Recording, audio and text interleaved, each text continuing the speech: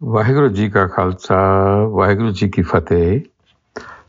Welcome to this segment of Coach Gurbani's Sabad Day.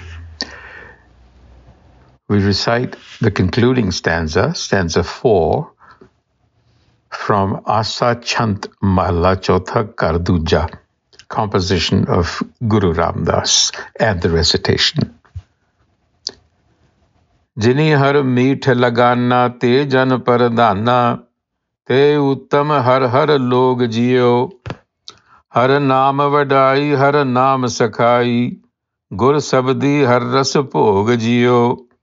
Har ras bhog maha nirjog, vad bhagi har ras paya. Se tan vade satpurkha pure, jin gurmat naam te aaya.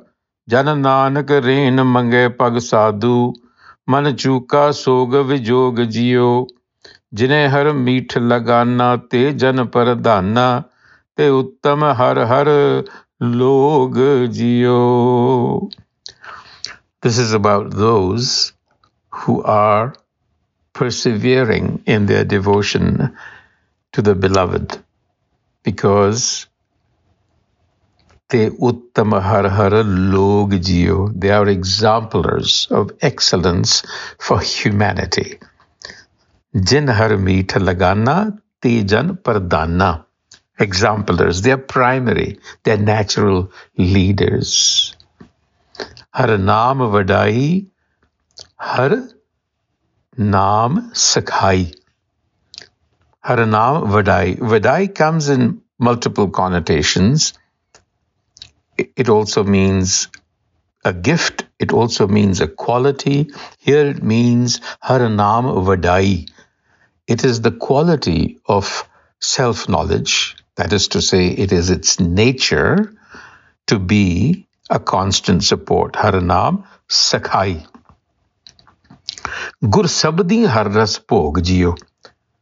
It is a nectar of bliss, but you can reach it only through the instruction of the true enlightener, the Satgur, the mediating principle within you. That is how you reach the Har, because the Satgur speaks to the intuitive mind. You have to bypass your cognitive mind and get to the intuitive mind, and that the Satgur teaches you. Har ras bhog maha nirjog. By drinking of this nectar, that's what it literally means, but ras also stands for aesthetic joy. You're a cynosure of the universe, actually. You're enjoying the experience. Har ras bhog maha nirjog. Nirjog here means disunion. What that means is you enjoy the world by being aloof from it. Just like you admire a beautiful painting. You enjoy it, but you're not caught up in it. You're watching it. Similarly, you're not caught in the fleeting world, but you value it, you enjoy it precisely because it is fleeting. So this is a balance of the mind, maha nirjog. And I have translated it to mean equipoise, because at this stage, one is not pulled in different directions. And the Guru says, Vatapagi hararas paya. They are fortunate indeed who achieve this state. Se tan vade satpurkha pures.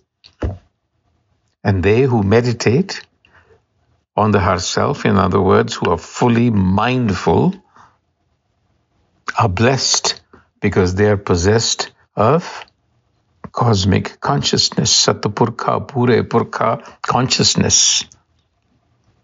They are one with that Satpurkha, eternal consciousness. And Jan Nanak Reen Mange Pag Sadhu. The slave Nanak seeks the dust of the sadhu.